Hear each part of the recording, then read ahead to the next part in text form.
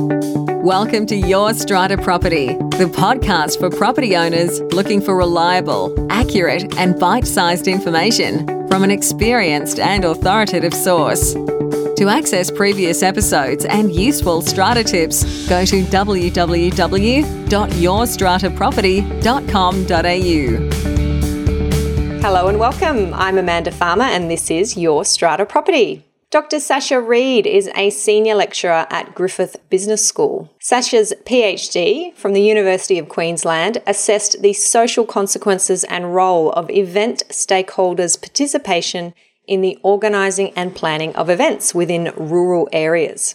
More recently, Sacha was the founding director of research and has established the research capacity of DTZ, a global property advisor firm in Australia.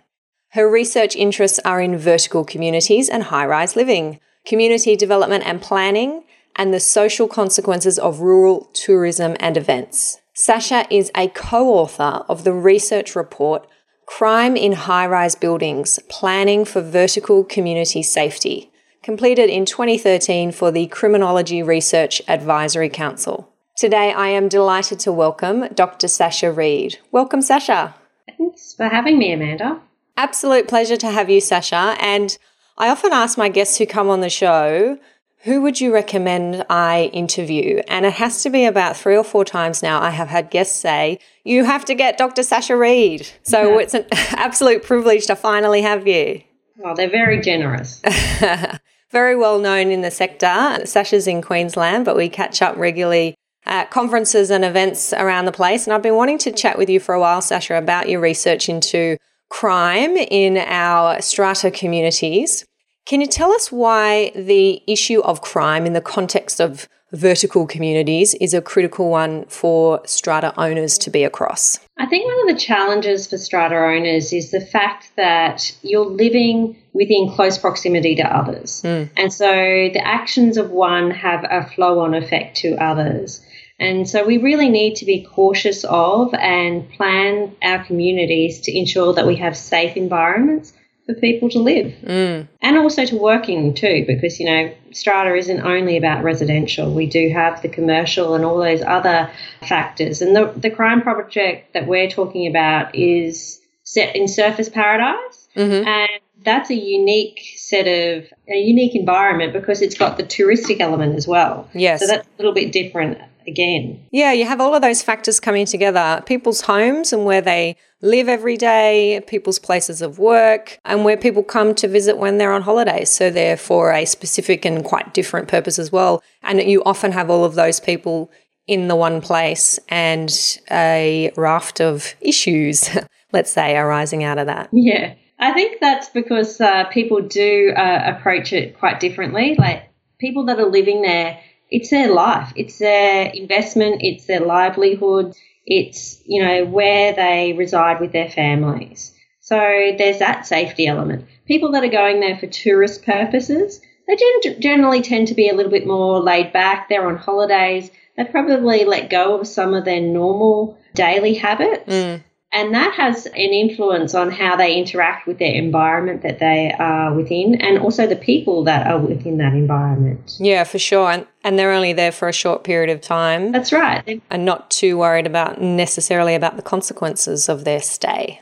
That's right, because they don't have to probably deal with the consequences of their stay. They just leave and move on and they've forgotten about it. And that's one of the big issues I think that is in the sector at the moment when we all talk about Airbnb and that touristic element of people cohabitating within strata buildings. Definitely. Let's get stuck into some specifics here. What are some of the common crime problems that you've noticed people face in strata?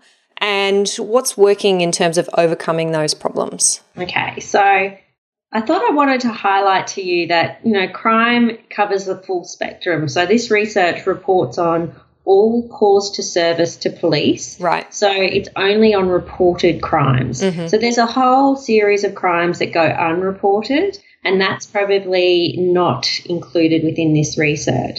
But the key ones and the most common ones are opportunistic crime. That's the number one crime issue affecting strata buildings is these opportunistic crimes, property theft, theft against individuals. So they're the number one ones. There are obviously the other more challenging crimes, murders, a lot of drugs. Yes. We are talking about Surfers Paradise, tourist precinct, so there is the drug element associated with it. But the key one we're talking about is property theft, an opportunistic crime.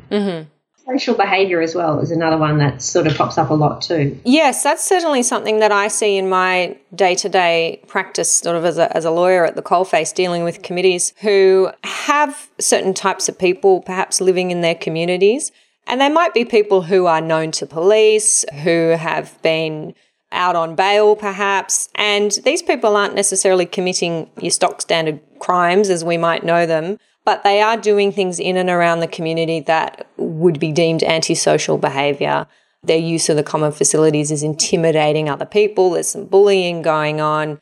And committees come to me and say, how do we deal with this? Because it's not the kind of thing we might call the police about, but we are concerned and residents aren't happy. Yeah.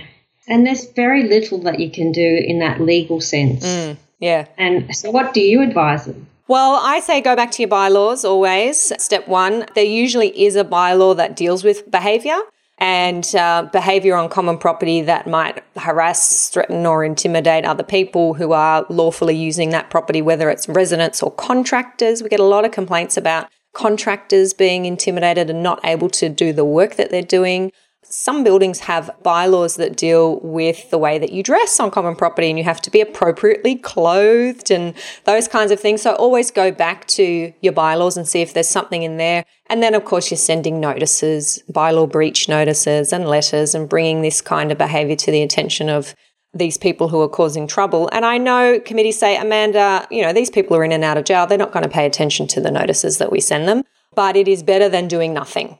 It's better than doing nothing. And as a strata committee, the committee needs to be seen to be intervening and using the tools available to it rather than sitting back and allowing this kind of behaviour to go unnoticed, I guess. Yeah, because they've got an obligation to provide a safe environment.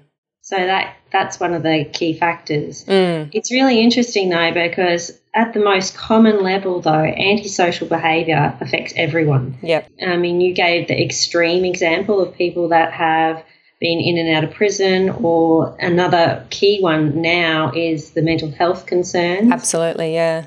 And also cultural differences. Yeah. So cultural differences are affecting how people interact with others within these environments. We sort of have lost a level of tolerance in society. Yeah. And sometimes we need to get back to those basic social skills that probably these social media and social networks we're probably not developing those as well as we used to. Yes, actually talking to our neighbours, knocking on the door, saying hi, sharing common spaces together. That all does feed into this sense of community, which we talk about a lot on the podcast. Yeah. So with crime, sense of community is really important because it influences guardianship. So guardianship is how well people are observing what's going on within their community. So having someone oversee or being visible within a community, having these casual social interactions. We're not telling you to go out and become best buddies with the people within your strata scheme because that invades upon people's privacy, but to at least be able to acknowledge, yes, you're meant to be in this strata scheme, yes, I've seen you around, and having people visible within the strata scheme is really important to put people off those opportunistic crime approaches. So rather than they could be observed doing it, and that is a key influencing factor to stopping opportunistic crime. Yes, absolutely. And a lot of the buildings that I've worked with, they talk about CCTV and setting up videos in the common area, and they either have it or they plan to install it to try and combat this behaviour. And that works to a certain extent. I've certainly been involved with buildings where the cameras get damaged and disappear and things like that. But that concept of actually being there physically, personally, and being visible around the property, I think that's a great idea. And perhaps we shouldn't be going straight to installing CCTV, but actually thinking, well, how can we as a community be more visible, more accessible and more open and combat it in that kind of more personal way. And it's not just the responsibility of the resident manager or the body corporate executive committee. Yes. It's the responsibility of everyone living within that scheme. And everyone that's there, because it will affect everyone else within that scheme. So it's not just putting the responsibility on one or a small number of people. And I think there's power in numbers as well, where you have many rather than few standing up to bullies and those who are intimidating and not respecting the property the way others do. You're going to have more success at the end of the day, I think, than if you've just got one standing against the many. Yeah. It's easy in Australia to fall victim to that tall poppy syndrome. Yeah.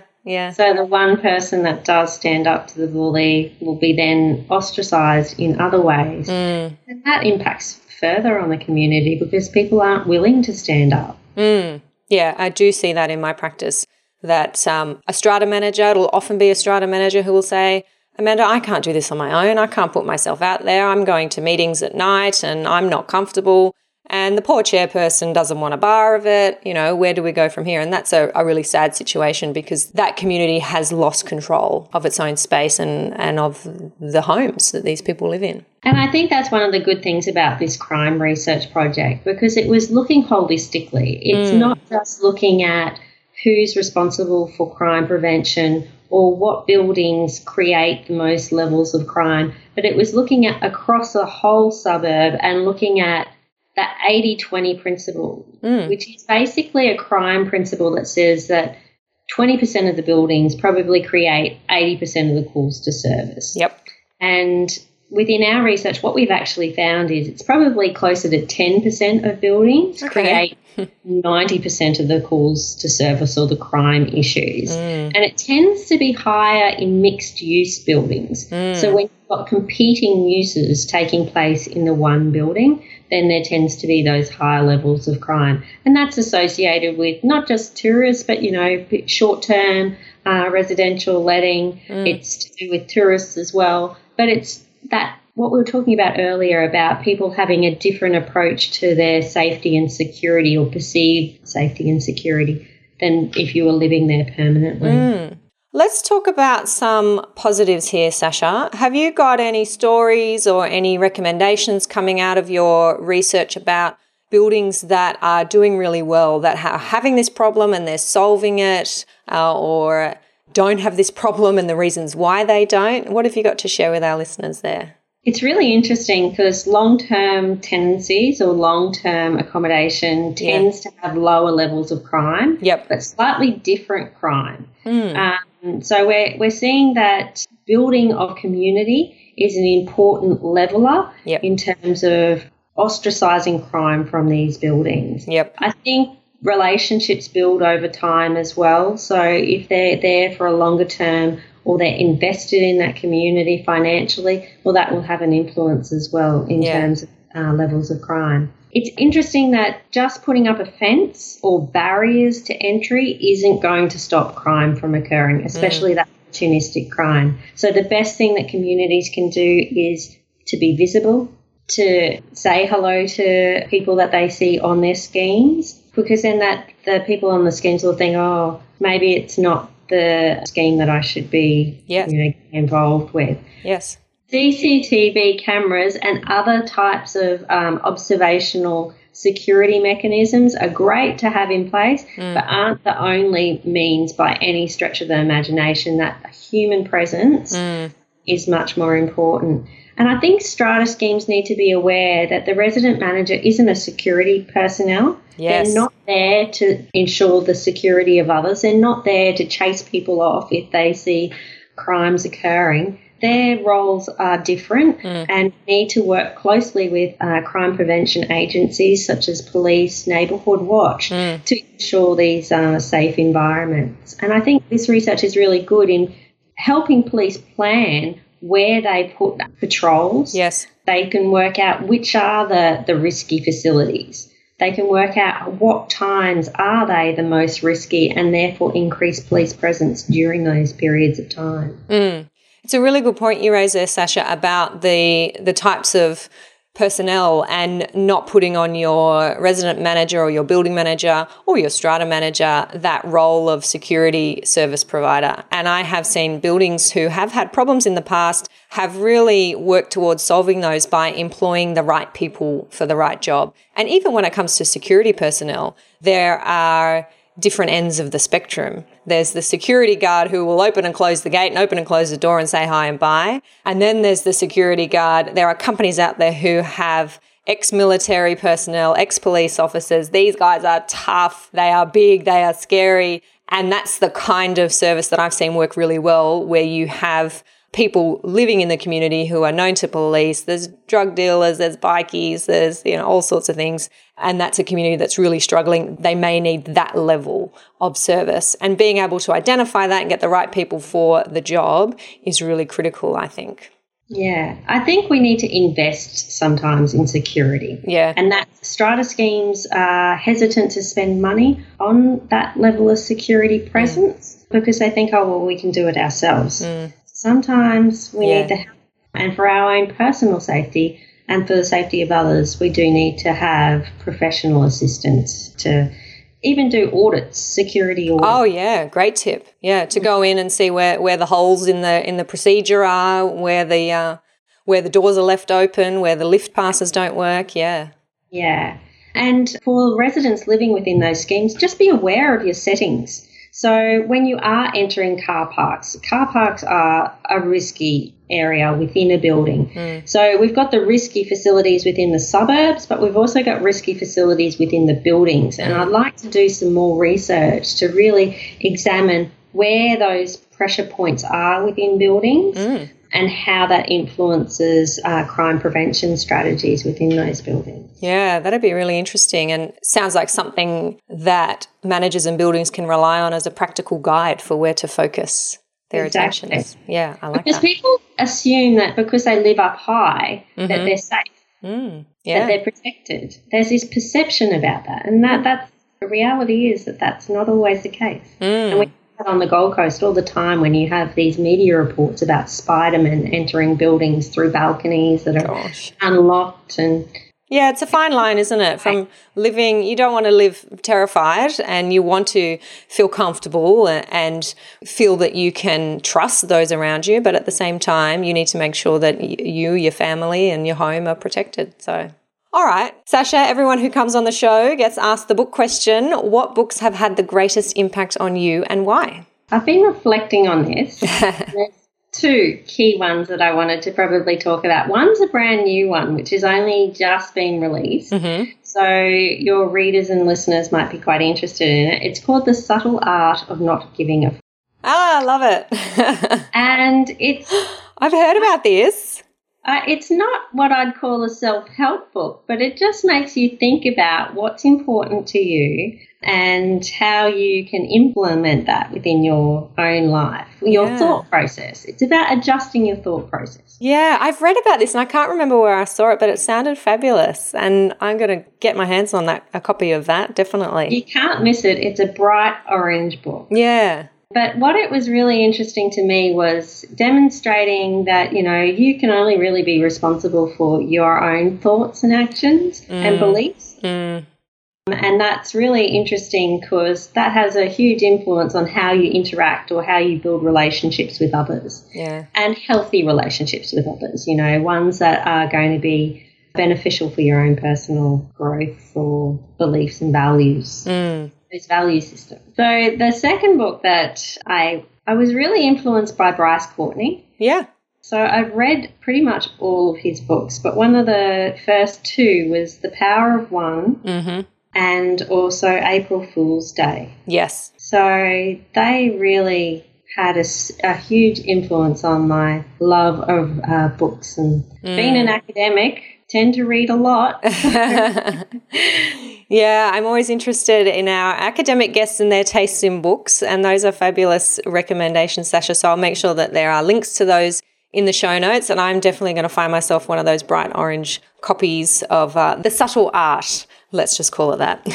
Yes, Okay, now before we wrap up, Sacha, how do our listeners find out more about you, and is there anything you'd like to add before we say goodbye?